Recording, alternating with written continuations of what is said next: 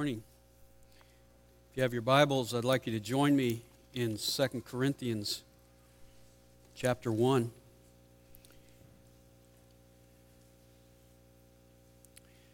Whenever a young man summons the courage to ask a young lady to be his bride, he only wants to hear one word. Yes. When you go for a job interview and you're waiting for that phone call, you only want to hear one word. Yes. When you apply for a home mortgage, you're only waiting to hear one word. Yes. We like yes. When I was a kid, we had a toy called a Magic 8-Ball. I was surprised to find they still sell them. Looked like an 8-ball. You could ask it a yes or no question, and it would give you an answer. I did some research on it on the internet, and it told me that there were 20 possible answers on a Magic 8-Ball. 10 were yes, 5 were no, and 5 were maybe ask me later. So you had a 75% chance of getting a yes or possibly from the Magic 8-Ball. We like that. I wish I had one today. Is this sermon going to be boring?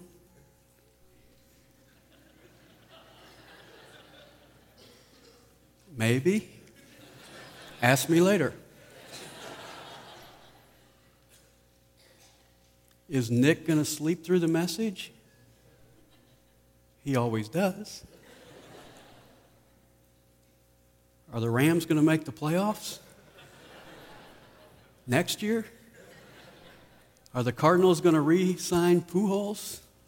We like yes. The alternative isn't so popular. That's the answer that causes our kids to throw temper tantrums. That's the answer that causes our tempers to rise and our tears to fall. We don't like no. And sadly, many people view God as the one who always says no. He's always negative. He's the cosmic killjoy. They imagine that when you come into God's presence, He's already pointing His finger at you saying, no, no, I told you no. So it may surprise some of you to know that God's favorite word is yes. I'm going to pick up where we left off in verse 12 and go through this passage in the future. But this morning I want to zero in on one verse. And to set the stage for that verse in verses 15 to 17, Paul made some plans and then he changed his plans. And his critics said he says yes, but then he turns around and says no. He vacillates. You can't trust him. And Paul turns that accusation into a teaching moment. He wants to make an important point. And he makes that point in verse 20. For as many as are the promises of God, in Him they are yes.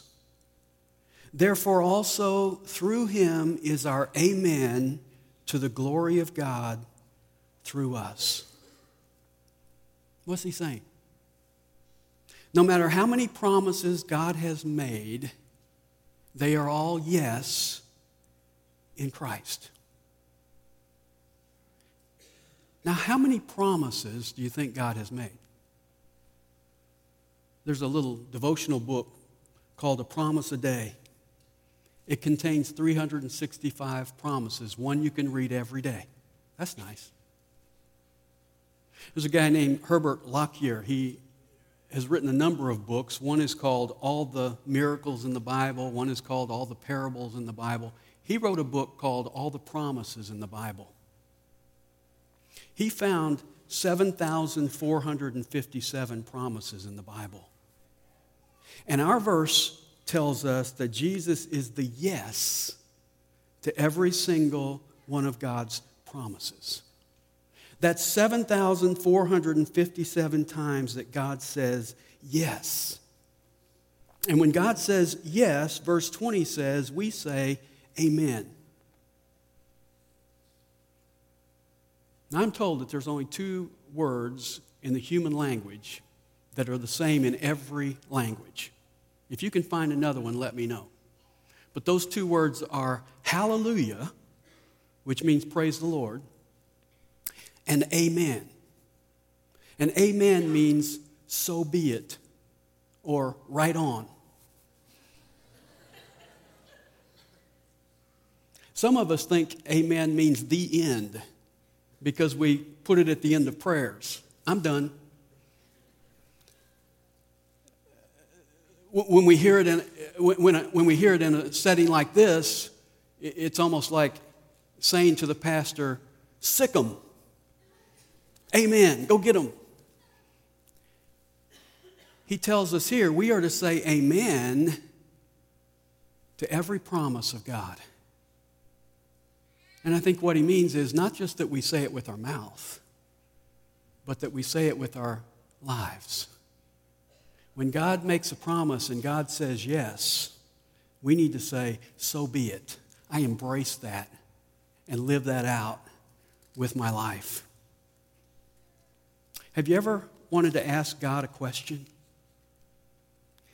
Well, let's ask him 5 questions this morning and listen for his favorite word. Question number 1. God, do you love me? And God's answer is yes. When I was a little child, I used to sing, Jesus loves the little children, all the children of the world. Red and yellow, black and white, they are precious in his sight. Jesus loves the little children of the world. God loves everyone, everywhere. That's John 3:16. For God so loved the world. And when anyone on this planet asks him, God, do you love me? They hear God answer in their language. A Spanish or Italian person hears sí. The German and Dutch hear ja. The French hear oui. The Chinese she. The Japanese hi. The Russian da. The African who speaks Swahili hears sawa. The Minnesotan hears you betcha.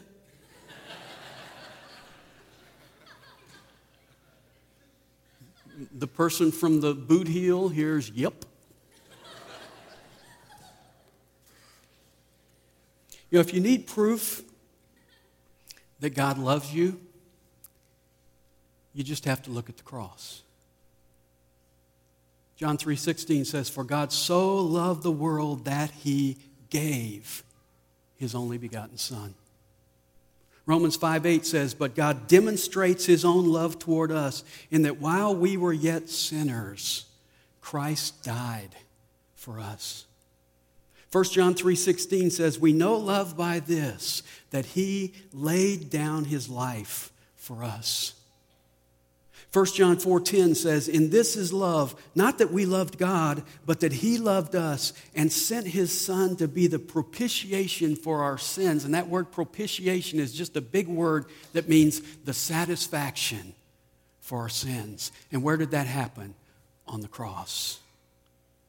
Paul said in Galatians 2:20, he is the Son of God who loved me and gave himself up for me. You see, the cross answers the question, God, do you love me? And it not only says yes to that, it tells me that his love is unsurpassed and unconditional. God's love is unsurpassed. Jesus said in John 15:13, greater love has no one than this, that he lay down his life for his friends. There is no greater love than laying down your life for your friends. Well, guess what? He showed greater love than that because he laid down his life for who? For his enemies. The cross shows us that God's love is unsurpassed. That's why John 3:16 says, for God so loved the world. Not only is it unsurpassed, it's unconditional. Romans 5:8 says, while we were yet sinners, Christ died for us. We weren't doing anything to deserve his love. In fact, we were doing just the opposite. We were sinning against him. We were unlovable when he loved us. And so God's love for you is unconditional.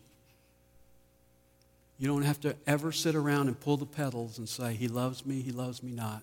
He loves me not. You always know that God loves you. He doesn't love you if you act a certain way. He loves you anyway. You can never do anything to cause God to love you more. You know, it used to bother me that in the Bible, it always speaks about when it says God loved us, it's always in the past tense. God loved us. God loved me. God loved the world. But I came to realize the reason it's spoken in the past is because God's love is always pointing back to the cross. Because the cross is the greatest expression of love imaginable. And what he's saying is, if God loved you that much, that Jesus would die on the cross for you, there is no question left about whether he loves you today. That question has been forever answered when you look back and focus on the cross. Yes, God loves me. Second question, God, do you forgive all my sins? Now that's an important question because the Bible makes it clear that we stand guilty before a holy God. We are sinners. But rather than judging us on the basis of our sins, God offers us a full and free pardon.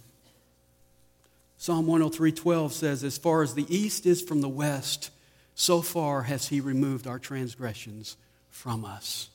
Your sins were removed as far as the east is from the west. I'm glad he didn't say that the north is from the south. Because if you go north far enough, you're going to hit the point where you start going south. But no matter how far you go east, you will always say, that's east and that's west. They never come together. And that's the way it is with your sin. God said in Isaiah 44:22, I have wiped out your transgressions like a thick cloud. In Micah 7:19, you will cast all their sins into the depth of the sea. God says in Jeremiah 31:34, I will forgive your iniquity and their sin I will remember no more. God doesn't forgive like us. We forgive and say, I'm never going to forget that. God forgives and chooses never to remember your sin anymore. It's a beautiful thought. When you come to God and say, remember the sin I committed last year, he says, no, I don't remember because it's been forgiven. That's the way God forgives. And again, if you need proof of his forgiveness, it's the cross. That's where he paid for your sins. That's where he became sin for us. 1 John 1:7 says, the blood of Jesus, his son, purifies us from every sin. You see, on the basis of the cross, God forgives all your sins, past, present, and future. Now, because we're finite beings, we often struggle with the concept of God forgiving our sins in the future. We often think, well, I know God can forgive the past sins, but I have a problem believing that he's going to forgive the sins that I haven't yet committed. If you struggle with that, let me just ask you to consider something. How many of your sins were future when Jesus died on the cross? All of them. It didn't matter from your perspective right now in 2009 whether they were past, present, and future. He died for every one of them when they were future. Every one of your sins is forgiven because of the cross of Jesus Christ. Horatio G. Spafford was an American lawyer in the 1800s. Around 1870, his wife and daughters were traveling on a ship that encountered a storm and sank in the Atlantic Ocean. All four of his daughters drowned. His wife survived. And Mr. Spafford quickly caught a ship to England to join his heartbroken wife. On his voyage, when he got to the spot where his daughters drowned, he penned these words.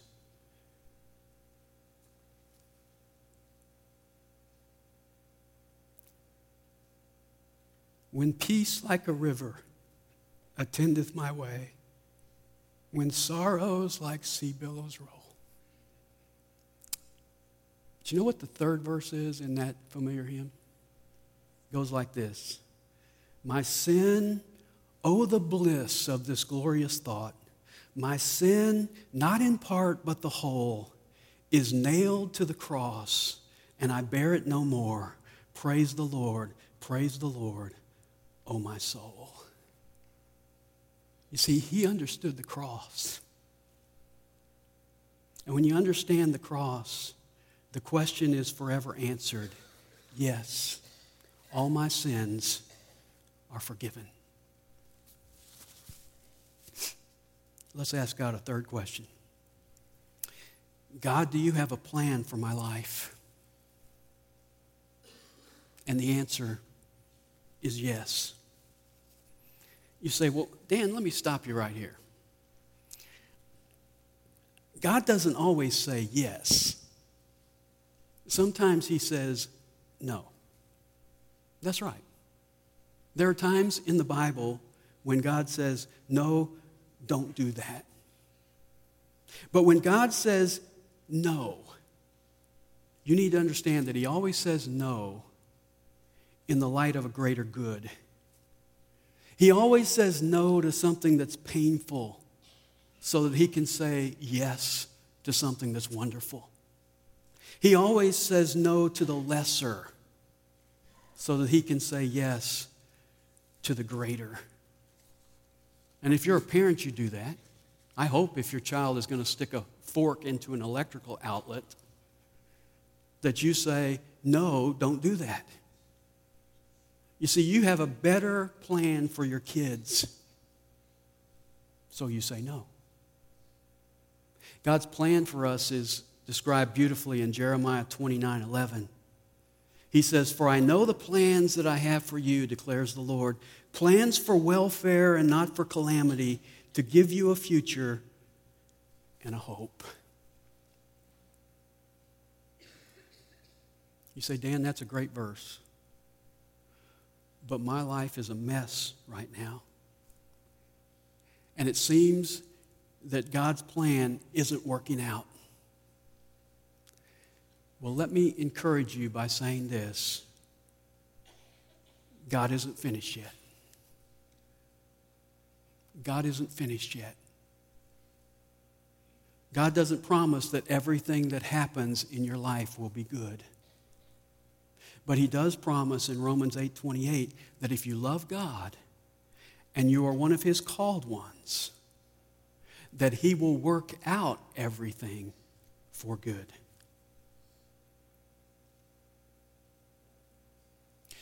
When I was a kid, and for the kids in here, there was a time when ovens were actually used to cook in. You know, your mom didn't just store stuff there. When I was a kid, I used to watch my mom make a cake. And she would make a cake from scratch. She would have a cup of flour. She would have a couple raw eggs. She would have a cup of sugar. She would have a cup of melted butter. Now, none of those ingredients were very attractive by themselves. I wasn't sitting there watching her make the cake thinking, I hope she doesn't notice if I drink that butter. But somehow, she took all those ingredients and she put them together and she mixed them up and she put them in the oven and voila, a cake came out. And it was delicious. Sometimes there are painful things in your life, difficult things in your life. You know what? God takes the good and the bad and the ugly, and he mixes them together and he puts them in his oven, and voila, God brings about his plan in your life. Fourth question. God, what do you want me to say? And the answer is yes. The response to that question is recorded in Isaiah 26:8, where we read, "Yes, Lord. Yes, Lord. Walking in the way of your laws, we wait for you. Your name and your renown are the desires of our heart." We all remember April 20th, 1999. That's when 14 students and one teacher were killed at Columbine High School.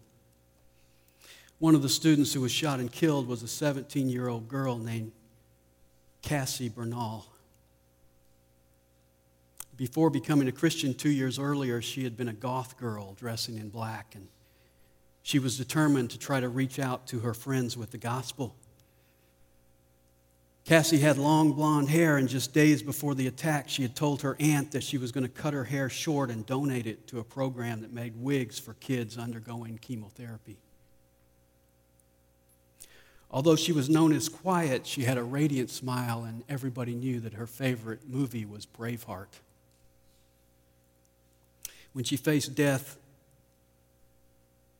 Cassie demonstrated some amazing bravery herself.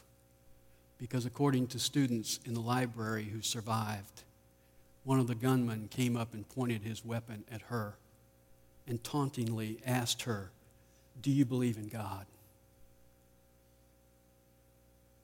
And Cassie was terrified but answered, "Yes." And that's the last word she ever said before she was ushered into eternity. Her mother wrote a best-selling book entitled, "She Said Yes." Yes may not be your last word, but it should be the most common word you use when speaking to God. Just think about how God used people who said yes to him. Noah said yes to building a boat. Abraham said yes to leaving his country and going where he had no idea where God was taking him. And then he said yes to sacrificing his only son. Moses said yes to delivering his people. When Gabriel told Mary she would give birth to the Son of God, she said, "Yes, Lord, let it be as you have said." And when Jesus said to Peter, "Do you love me?" he said, "Yes, yes, yes." What is God calling you to today? Is it salvation? Is it surrender? Is it sacrifice? Is it service? His favorite word is yes. He loves to say it, and he loves to hear it. Fifth question. Jesus, are you coming back? And the answer to that is on the last page of the Bible. I want you to go there so you see it. The last page of the Bible in Revelation 22, I think I wrote down the wrong scripture. It's verse 20, the second to the last verse in the Bible. It says, "He who testifies to these things says, yes, yes, I am coming quickly." And what do we say in response? Amen. So be it.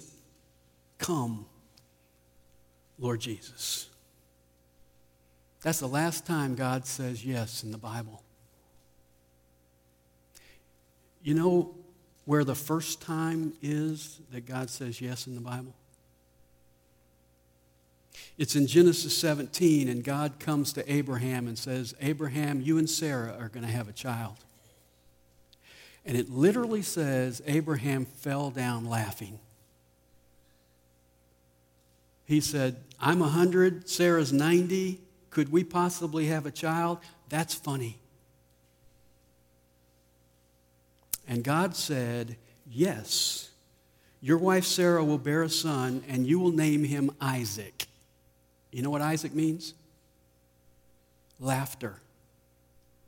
You're going to have a son, and for the rest of your life, you're going to call him Laughter. That's God's way of saying, I'm going to get the last laugh.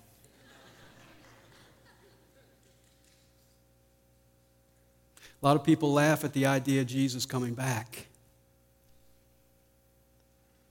But God is going to get the last laugh. Jesus says, yes, I am coming soon. And those who know him and love his appearing say, amen. Come, Lord Jesus.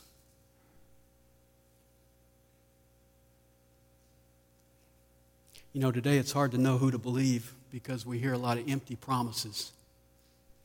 We hear things like, this is only going to take a moment of your time. I'm not trying to sell you anything. This won't hurt a bit. Preachers say in closing,